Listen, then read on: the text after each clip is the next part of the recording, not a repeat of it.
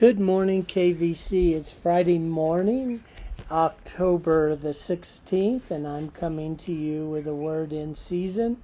Again, we're in chapter 10 of Proverbs.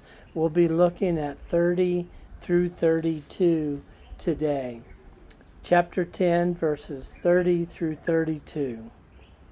It says here, "The righteous will never be uprooted, but the wicked will not remain in the land." Let's just stop right there. That's a promise of the Lord.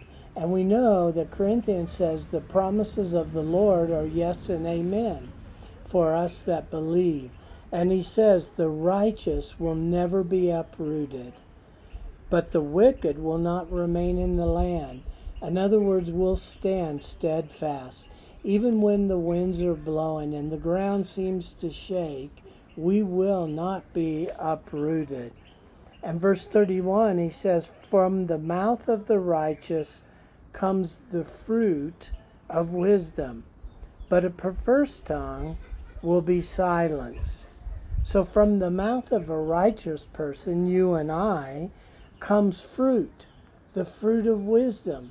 And remember, when we went through Galatians 5 on the fruit of the Spirit, there is not just only the fruit of wisdom, but there's patience, goodness, kindness, gentleness, self-control.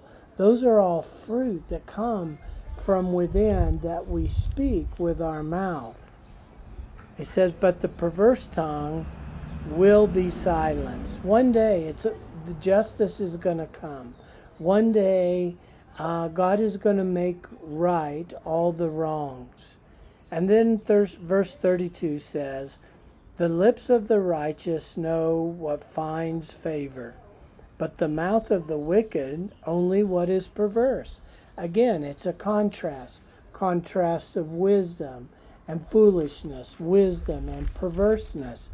He says the lips of the righteous know what finds favor. We know we'll find God's favor. We know God will lead us in that path. But not so with the wicked. They only are perverse. So today we walk the path of wisdom.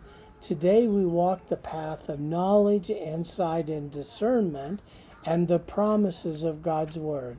Listen, no matter what you're going through, no matter what's happening in your life, God's Word says that the righteous will not be uprooted.